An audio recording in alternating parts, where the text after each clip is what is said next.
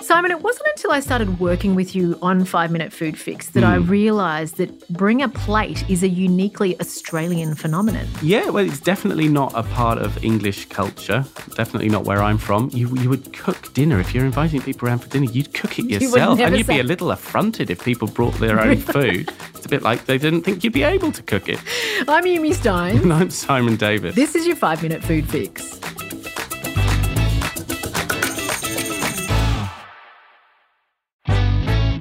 So I remember when I was a little girl at ballet recitals, we'd be asked to bring a plate to the big finale and all the mums would make something and provide it to a big supper table for the end of the big performance. Wonderful. Yeah, except my mum brought Japanese food and I would cringe in embarrassment going, Mum, everybody else is bringing sausage rolls. Why do you have to bring sushi rolls? You're embarrassing me. But I'm fascinated that this doesn't occur in England. I'm also fascinated to kind of see the politics of what's laid out. Like, you just brought biscuits with butter on them. Like, is that actually a thing? So sometimes I wonder about my own motivations, you know, Simon, when I go to a friend's house, they've asked us to bring a plate or I've offered to bring something and they've said, yeah, please do.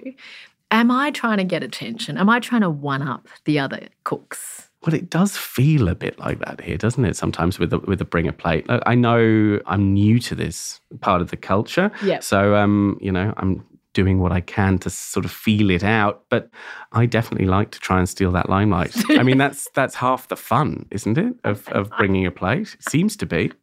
So do you have a couple of go-tos? Yes, I try and do it very stealthily. Right. I don't want to, overtly show off on my plate. Yeah. Right. So I try and bring a dip because, dips are dips. No one's going to think you're really showing off. Yeah, you could have just bought it and then decanted it into a bowl.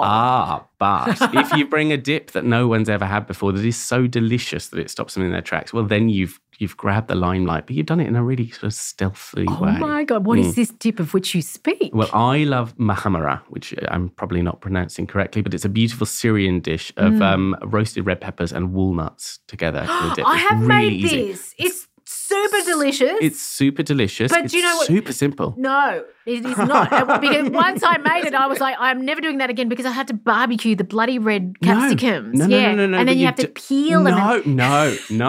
No. I acquaint you with the jarred pepper or capsicum. Are they good? Don't they taste like vinegar? It works brilliantly. Really? Here. Yeah, because you don't mind a little bit of acidic twang to your roasted red peppers here because you're going to be adding that anyway with the other ingredients. So it works. Honestly, reach for the big jar of roasted capsicums, put them in your blender, add toasted walnuts. That's really all the cooking you need to do here. Toast up some walnuts in a dry frying pan. Add some pomegranate molasses and a handful of fresh breadcrumbs. Whiz it all together.